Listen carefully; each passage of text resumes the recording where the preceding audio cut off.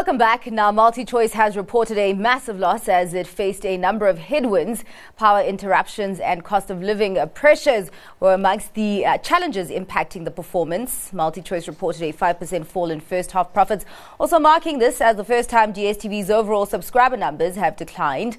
Group CFO Tim Jacobs joins us now to unpack this performance in greater detail. Thank you so much for your time, Tim. Now, of course, we know the macroeconomic headwinds that have impacted the business. But you say in your results that hit on profitability was offset, or some of that hit was offset by subscriber retention and an improved customer mix. Just give us more detail on what that customer mix entails, but also your moves to retain customers. Okay, so I think firstly, let's maybe start by just saying that we were actually quite pleased with the operating performance. If we strip out that foreign exchange impact and the investment in Showmax, we actually delivered a trading profit improvement of 18% on last year. And after the Showmax investment, which obviously that's where we're investing for the future, we were still 10% up. And it was really just the foreign exchange movement that kind of impacted the business in a material way. So when we think about the subscriber numbers, firstly, there's a couple of really important things to think about. The first one is the decline in subscriber numbers in South Africa wasn't necessarily as bad as it looked. At the end of last financial year, we had 300,000 what we call surprise and delight customers. So these are customers that were really struggling financially. We tried to entice them back with deep discounts. Basically, we said to them, come back. We'll give you some time on our platform for free, but then at a point we're gonna switch you off, and then hopefully they come back. Unfortunately, while it didn't have a financial revenue impact because they were deeply discounted, they were part of our financial base. And so those customers are now out of the base in this financial year. I think what we're super excited about is that for the first time in many, many years, our premium customers actually have gone up. We actually had a 5% improvement. And of course, it doesn't hurt that you've got 3 Rugby World Cups and some really big general entertainment like Shaka Ilembe in the first half of the financial year. So I think the content side of the business has really been resonating well with our customers. And the second part of how we've been managing to stabilize this base, because remember, the biggest challenge we have in South Africa is load shedding. Yeah. And people are just taking very simple economic decisions. If they can't watch their television and something that they've paid for, they simply switch off and wait for the load shedding to stabilize and normalize. And we saw in the first quarter of the year in particular, the intensity of load shedding and the duration was much longer than even the third or the last quarter of last year, when we started to see the really big impact on our business. So what we've been able to do is launch products. We relaunched our DSTV Stream product.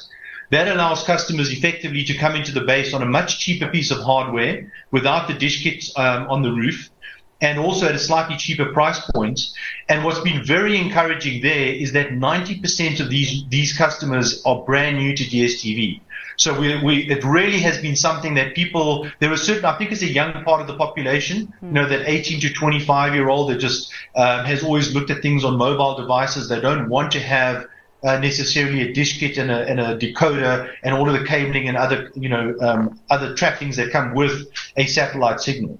So we really are finding that is looking very good. I mean, since we've relaunched, we managed to triple that base. So granted, we're coming off a very low number, but it's tripled, and it really is playing nicely into that youth market. All right. Well, thank you for that, Tim. You've actually answered some of my follow-up questions there. But just talking about that currency hit that has continued, those forex losses, how have that looked like, and what is the way forward from here?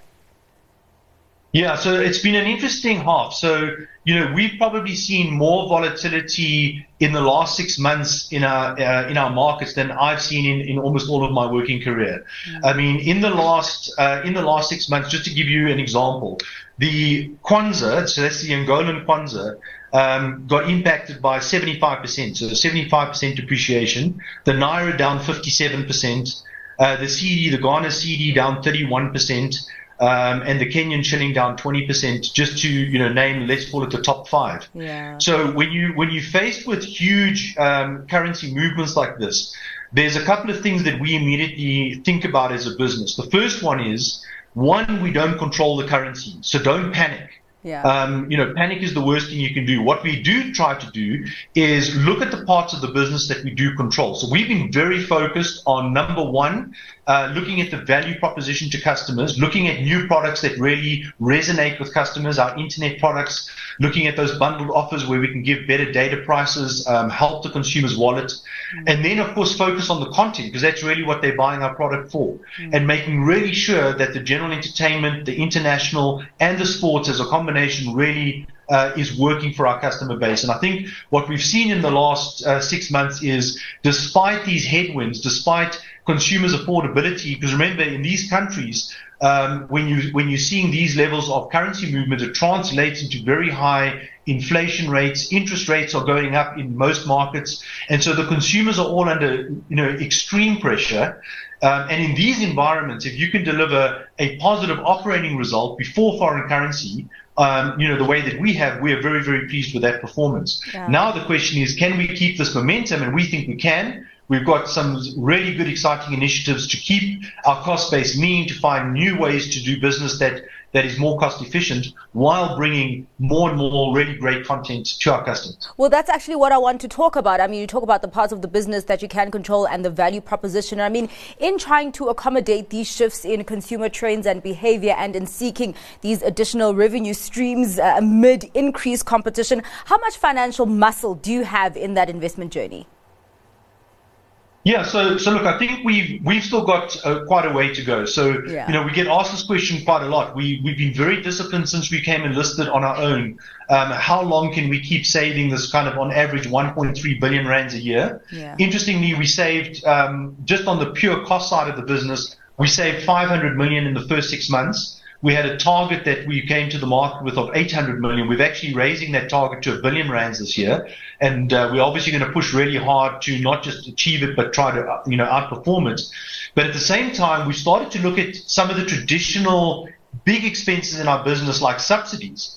And we've started to do things, for example, like unbundle the installation from the decoder in South Africa. In the rest of Africa, we've unbundled the having to buy a dish kit along with the decoder. And for example, let me give you a simple example of how this has changed the customer's dynamic. So last year, 51% of our decoders that we sold went to replacement decoders. Because we've changed the subsidy decision and it's slightly more expensive, people are holding on to a slightly older decoder for longer.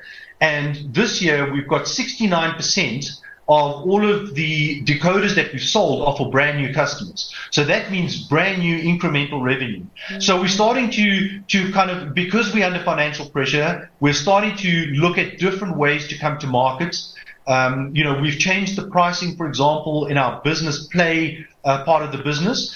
That has had a very, very strong, it's just been launched recently, the new pricing points and the new packages. But that's having a significant revenue uplift, in the short term, month on month. So we'll see that over the longer term, we'll start to see that positive impact coming through the business. But we really are challenging all areas of our business at the moment. All right. Well, thank you so much for giving us insights on those numbers that came out of MultiChoice earlier on today. I really appreciate the time, Tim. That was Tim Jacobs, CFO for MultiChoice Group.